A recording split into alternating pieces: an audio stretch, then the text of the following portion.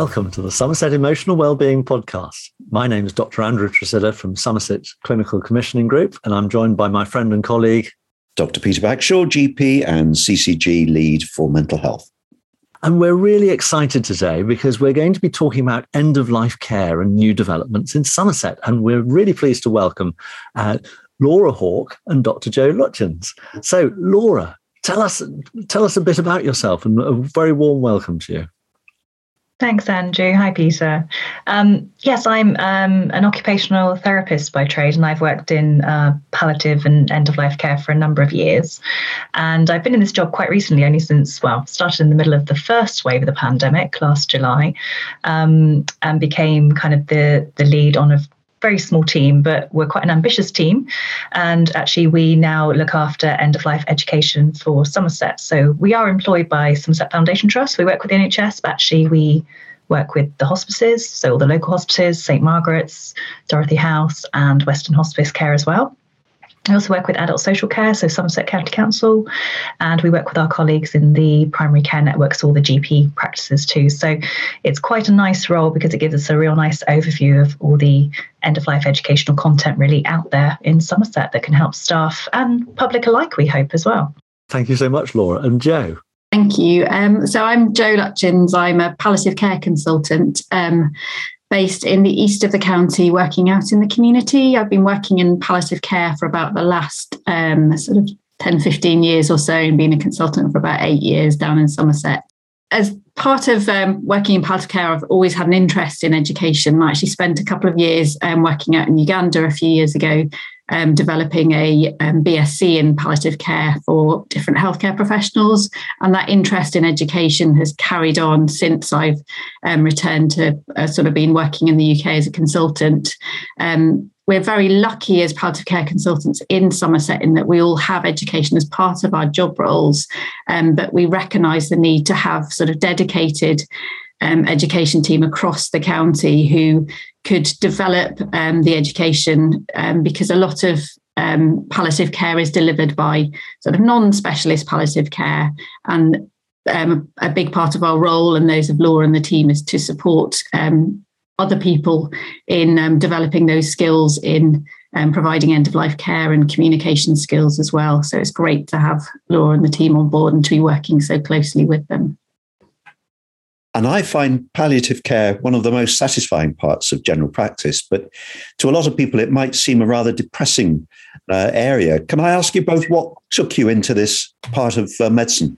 Well, for me, it's quite a personal story, really. When I was trained to be an occupational therapist, my granddad was dying of prostate cancer and he had an OT. And it never really occurred to me that OTs, this is very naive of me back then, but OTs could work in the area of palliative and end-of-life care. I was a bit confused about what their role might be. But she was a really passionate woman. She made an enormous difference to my granddad's quality of life. And I was basically inspired by her to find out more.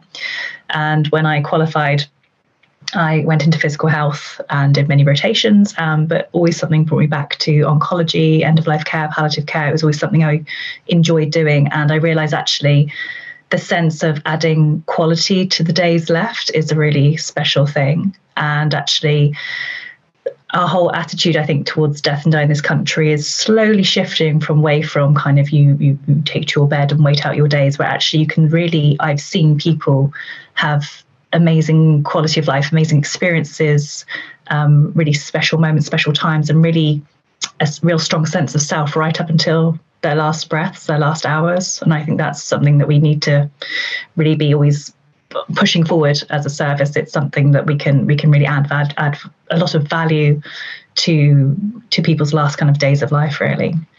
Yes, for me, it started straight from medical school. So I was trained at King's in London and was spent a outpatient clinic with one of the palliative care consultants. And I think I was just really inspired by her and the way that she was with the patients and really focusing on the holistic care of patients. And I know that's a lot of what happens in general practice, but I think sometimes in acute medicine, it moves away to that and there's a focus on the disease rather than necessarily what's important to the patient and their families. And it was the the kind of holistic aspects of that I really enjoyed. And one of the joys, I guess, of palliative care is that we can work across sectors. So we have the inpatient beds in the hospice, but we also work with our colleagues in the acute sector in hospital. But I love working out in the community with other practitioners in the community, but it's the privilege of seeing people in their own homes. And like Laura said, it's being able to just add quality. It's not a focus on quantity, but to the time when it really matters most to people, and the privilege of people really opening up sort of some of their biggest concerns and fears in their lives, but welcoming you into those sort of really challenging times in their lives. But it's such a privilege, and it's just focusing on making a difference when it really matters to everybody. But I think it's working across the sector and to everybody, sort of involving everyone else. And it's a great bridge sometimes between the acute trust and the community as well, and joining that together. I think that's so true, Jo. And I think actually I would really echo that. There's a real MDT presence, really, like kind of think about all the disciplines, all the organisations, all the teams coming together for the benefit of that person and their family. And I think there's so much creativity to working in end-of-life care. You have a lot. You're not so defined by the structure. You can take more chances. You can do positive risk taking with people. And I think certainly working both as an occupational therapist clinically and now working in education, some of the passion from everyone really kind of wants the best for that person. And certainly I'm not saying that doesn't happen in other areas, of course it does, but it does seem to draw a special type of person to work in this area who really, really wants the best for that person in the sort of last years, months, days of their life. Laura, an interesting question. What's the things that make the most difference that you've seen in the last few days or weeks of a person's life to help their care? I think a lot of it comes down to communication, and really good communication, and listening, as well as actually telling people information. So there's a statistic we refer to quite a lot in end-of-life care, that actually normally when we're attentively listening to somebody, we only remember about 30% of what we're told. And that's not like kind of any kind of, distraction, just attending to a TV program or a conversation. You'll only remember about 30% of that by literally a few days later. But when you're under a high state of stress, or you're feeling quite emotive and you're distracted by your surroundings, it can be like as little as 10%. So actually the communication we're trying to impart to people, the information we're trying to tell them, could be information around medication or manual handling, or it could just be communicating about the disease progression. It's so important that we're really clear and really concise. And I think actually that makes the most difference to families, and that they're told the information. It's very empowering for them to be told the information that they need. So for a lot of people, it can be, the staff can feel that telling this person it's really upsetting, and it's going to make them feel really overwhelmed, and it might make them really anxious. But actually, by giving people the information now and telling them the facts that they need to know, and giving them that ability to then weigh up decisions and make choices, it really does help kind of mitigate crisis further down the line for people in terms of their care. So I'm very passionate when we're teaching staff is to empower them to be honest and clear and concise, and communicate as respectfully and as openly as possible with patients and their families alike, because I think actually that's the most important thing that makes the most difference to people being able to manage this it's quite an unsettling, it's quite an unpredictable period of their life, and can be quite upsetting ultimately, but we can do that in partnership with them. We can give them an awful lot of support through clear communication. And on the subject of communication, a question patients often ask me is how much they should talk about the disease to the person who's dying. Is that something that you've got a view on? Is there a best advice, or does it depend on the individual? I think it does depend on the individual. When you say, Jo, I think it comes down to people's personalities, their relationships already in their families, and how some families are very open. They'll talk about absolutely everything, and perhaps some families are very closed and very private. So I think it does come down to how you are as a family. There's no right, there's no wrong. I've worked with people over the years who've been very open and very pragmatic about death. And then I've worked with other people who they don't even want you to turn up outside with your, I don't know, perhaps your hospice car with a little bit of branding on it because it might tell the neighbours that something's going on. So some people are very discreet and very private, and they don't want you to even use the D word, the death word. And that's okay. I think actually people respond to this time in their life, this end stage of their life, in very different ways. But ultimately, all we can do is respect that and help them to get to a place where actually they're being well cared for, they're being well supported, in whatever way, shape or form that looks like for them, really. I think a lot of it is getting across to people that actually, if they are able to talk about it, enables them to have much more choice and to make decisions about what happens to them as they become more unwell. So I guess we talk a lot about kind of birth plans, but it's around the kind of end of life care plans, and it's giving people the opportunity to have that. And often in families, there is a kind of protective effect. And I think people really fear if they start talking about kind of end of life and people dying, that will happen. But it's acknowledging that someone, the diagnosis is there already, and it's enabling people to talk about it. And I think that's sort of one of the satisfying bits sometimes of my job, is bringing families together, and they'll often have conversations with you separately, and they're both talking about the same things, but they're just really scared to talk about it together. And that's where we can, as healthcare professionals or as anyone, can kind of facilitate it and just enable people to talk about the scary stuff. When we talk about, actually, this is difficult, it is upsetting, and you are going to get upset about it. And I think as professionals, we don't like upsetting people, but sometimes getting all that out in the open, enabling people to talk about it, then means that people can get on with life and can carry on living and have some quality to whatever length of life is left. And that's the big focus, and it just enables families and patients to do that. That's really helpful, Jo, to hear that, because for so many of us in society, death is a taboo. And you mentioned the word scary. We fear it. We're not too sure what might happen at death, either the mechanics of it or what happens after, but we're just scared of the whole concept. And sometimes in the NHS, it seems as though we're being asked to prevent death by people. For anybody, we're asked to save life at any cost. But as they say, it's just death and taxes are the two inevitables in life. So at an educational level, is society moving on from death being a taboo and something to be feared, or are we still stuck where we were years ago? I feel like there's pockets of opportunity, and I think actually there's some places where it is being talked about more. There are things like death cafes now that you can go along to, and people who are living with a life-limiting condition can go along with their friends, their loved ones, and talk quite openly about what the future looks like for them and what the days are going to mean. There's also things like kind of coffin clubs where people can go and make and decorate their own coffin. So that's a real kind of in-your-face way of dealing with the reality, the practicalities of death.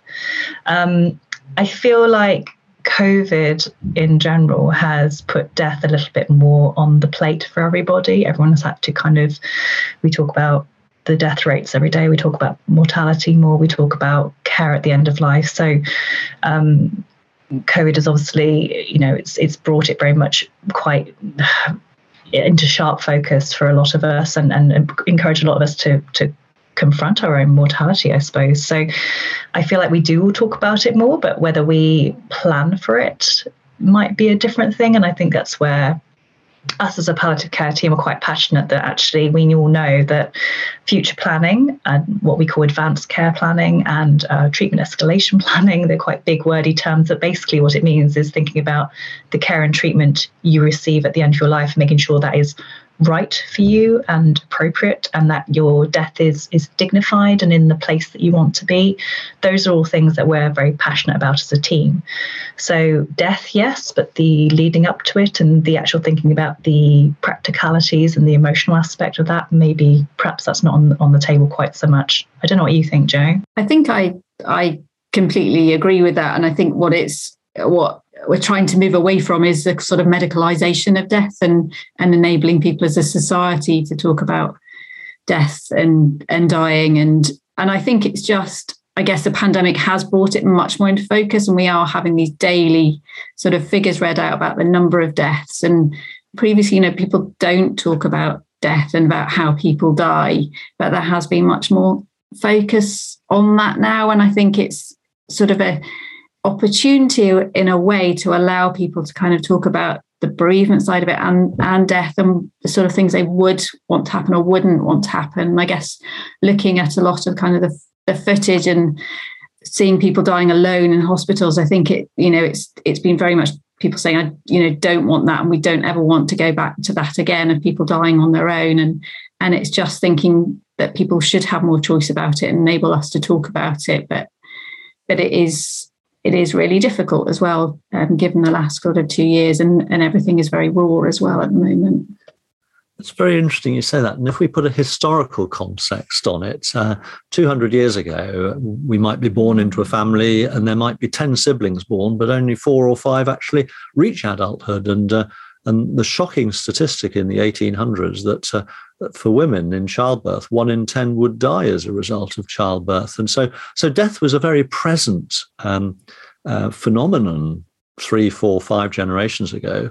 And many of us now have hardly ever seen a death in our families, maybe our grandparents, but it's become a rarity, and therefore unexpected, and therefore, as you say, taboo and rather scary. And as you say, the pandemic, the news about it has brought the immediacy of it coming round, and our hearts go out to anybody who has lost anyone as a result of the pandemic or developed a severe illness. But it has come round almost full circle to confront us and to perhaps deal with it at a more adult, mature level. Because I've got 2 questions really. One is, what range of conditions are we talking about? Well, there's a lot of chronic illnesses that get worse over time. So, we might not think about it in a very kind of literal sense, but even when you think about conditions like COPD and heart failure and dementia, these are all life-limiting conditions. That's chronic obstructive pulmonary disease. I'm glad you'll come straight in mentioning those, Jo, because we tend to think of cancer as the sort of the illness that produces death. We do, and I think cancer gets that spotlight shone on it quite brightly, and we do very much associate cancer with, people obviously get better from cancer, but it is one of those things that we think about in terms of end of life care. But there are lots of other illnesses that have got a much slower sort of deterioration down towards death, but actually still are very much part of the palliative care spectrum.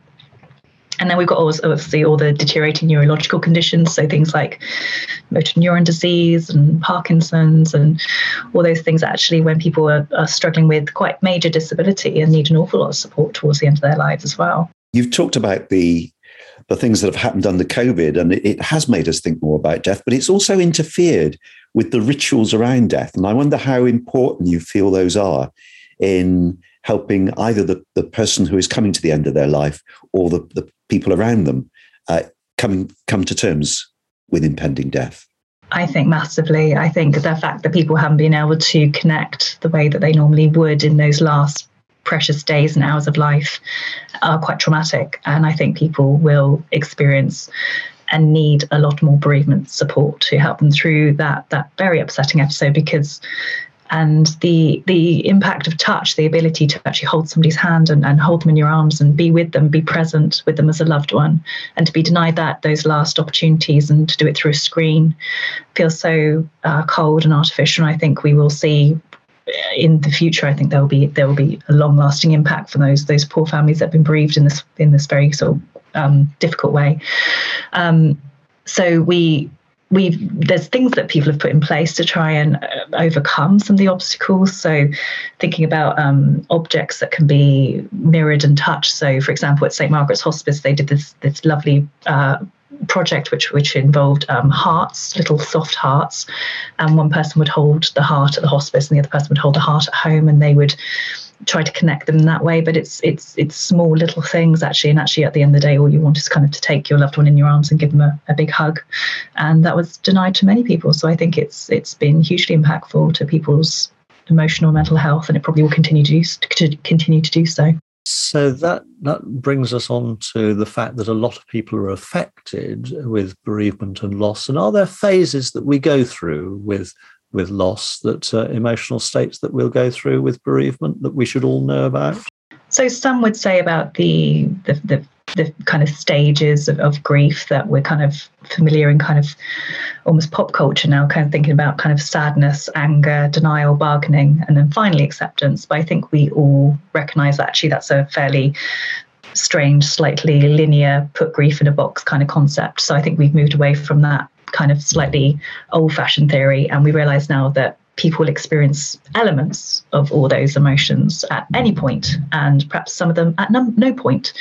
Not everyone gets to a point of acceptance around grief, and some people are always very angry, and some people are always very sad, and actually people can get quite stuck in those stages as well. So certainly I think grief is a very uniquely felt experience for each and every person, really. We always try to be positive in this podcast. No, it's not a criticism. No, absolutely. I'm just wanting to, as we come to the end, sort of help people. I wonder if you can advise them where they should turn to, what resources are available. And also, you've already given us some positive things, haven't you? Because you've said about things like advanced care planning, which gives people control at a time of their life when they may be feeling that they have very little control over their life. So that's a positive. You mentioned hospices, and I was asked a while ago what I thought the most positive development in my time as a GP was, and my answer was the introduction of hospices. So those are both positives already. But I wonder if you could give our listeners any tips on how they can deal with bereavement and resources that they can turn to. Absolutely. And you're right, it is about empowerment at the end of the day. We can't ignore death, as you say, it does come to us all, but there's an awful lot we can do to actually make the process a little smoother, a little kinder. What we're hoping to bring out, hopefully in February in 2021, will be a new website. So it's going to be called Somerset End of Life Care and Bereavement Support. And basically that website will hold a whole host of resources. What we've tried to do, which has been a little bit of a challenge, but an interesting one, is to connect across organisations to bring lots of content and material together that we think is going to be really useful to the public, to staff too that work in end of life and palliative care, but the public have got their own section on the website. There is one section which will be all around kind of support for you as a person living with a life-limiting illness, or perhaps you're supporting somebody who's living with that. There'll also be support for people as they come towards the end stage of their illness, around thinking about kind of the dying process and what that looks like. And then there'll be another section which will be very much for friends and families of the loved one, which will be around bereavement support. So there'll be lots and lots of content on there, which hopefully will be really useful to people to help them navigate this really difficult time in their lives.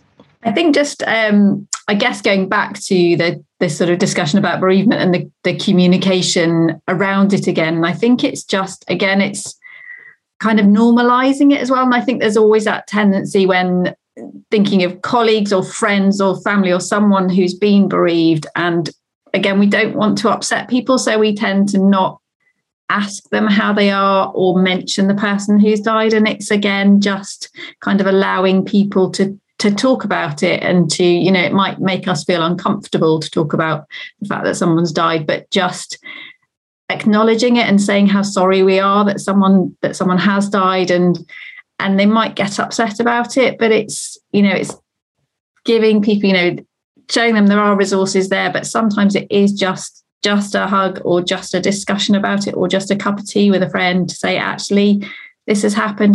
You really miss that person, and enabling them to talk about that person, remember who they were, and not just kind of forget about it, really. And it's like the kind of death and dying talks. It helps to talk about it. It's difficult and it can be upsetting, but actually it can be really positive to remember that person and those really good memories.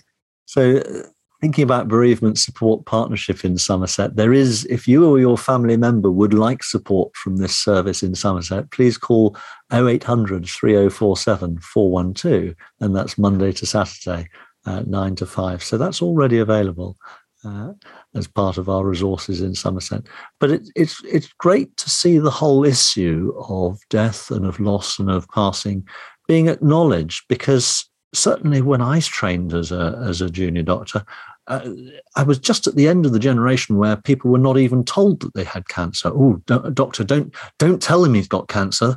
They might, that'll frighten him. And so people would actually die without knowing what was going on. And you can argue that was a very, very paternalistic approach from the medical profession. And I think it probably was. And it's how it was. And thank goodness we've moved a long way forwards from that to the point where, as Peter, you said, we've got hospices. Both of you work with the hospice movement, with the end-of-life care, Joe and Laura. And you've got great expertise, and society recognises the need. So what have we got in store? So if people in Somerset want to access the new website, it will be www.somerset.eolcare.uk. We really hope that it will be a really useful resource to everyone who lives in Somerset, because we've tried to make the resource really localised, so it's not just all the national content, which is on there, but actually there's lots of stuff about up and coming kind of education events they might want to look at, or there may be kind of clubs, there may be little kind of coffee mornings. We really hope it will over time become a hub of information for people, and if they need to know anything and everything about end-of-life care and bereavement support, then it's their one-stop shop place to go. The other resource, just to mention, that we have, there's a project going on at the moment with Marie Curie volunteers who are supporting people in the community to have discussions around advanced care planning. So if there are people who've thought about kind of what they would and wouldn't want to happen at the end of life and would like to have something more formal written down about an end-of-life care plan, then there are Marie Curie volunteers who actually have gone through special training, but are able to work with people to put their end-of-life care plans together and have something in writing, and just to think about things that they would and wouldn't want to happen. That's great to hear. Just a sort of an off-the-cuff question about end-of-life planning and advanced care planning. I'm 63. When should I write my end-of-life plan and my advanced care planning? Should I wait a while? Should I have done it at 50? Should I do it at 60? Do I wait till I've got a diagnosis? I think you do it whenever you want. I'm 35 and I've written mine, and you can update it. That's the beauty of it. So it's. I always think if you're writing a will and you've got responsibilities in terms of, I don't know, mortgage, children, whatever it might be, and you are thinking about the financial impact of your death, then you probably need to think about your role in your death as well, and actually thinking about the care and support you're going to need towards the end of your life. So actually, I think if you're writing a will, then why not do an advanced care plan at the same time? The beauty of it is that you can change it. So certainly when you're writing in your 30s, 40s, 50s, and 60s, as you come towards the end of your life and you start really thinking about, perhaps you've got a condition and it actually might make you feel quite differently about the treatment and support you might want, then that's okay. Change it as you go. We all evolve and change throughout our lifetime. And I think that our care planning should reflect that. My 14-year-old granddaughter has already told us what she wants done at her funeral. There you go. She's obviously used to work in palliative care. She's got the right mentality for it. It's about kind of communicating things that you do want to happen, things that you don't want to happen. And yeah, there's so many times where we have discussions with families who just have never had that conversation with someone, and then are then trying to kind of decide when someone's very unwell if they want to kind of carry on with this treatment or that treatment. And if you've never discussed it as a family, or there's nothing written down, then it's really difficult to know what someone's priorities are. So it's just having it written down and then put away and forgotten about. Absolutely. My colleague Harriet always says, what's she say? Plan it and park it. So you don't need to think about it afterwards. Just, it doesn't take long. It doesn't take long to go through the questions, and they're quite open, straightforward questions. There's nothing complicated. There's nothing too medicalized. But you can easily get the form by just Googling advanced care planning. It's on Somerset and it's on Google. You can find that form quite easily. But you can also get them through kind of GP practices. You know, if you're kind of already linked in with your health and social care professional, say, I'd like to do my advanced care plan, please. It does tend to be something that's put on the back burner all the time, but it doesn't take long. Actually, you can sit down with your family, your loved one with a cup of tea and get it done in half an hour. Lovely. I love that. Plan it and park it and talk about it with your family. We need to normalise this because it's part of life. Death is there.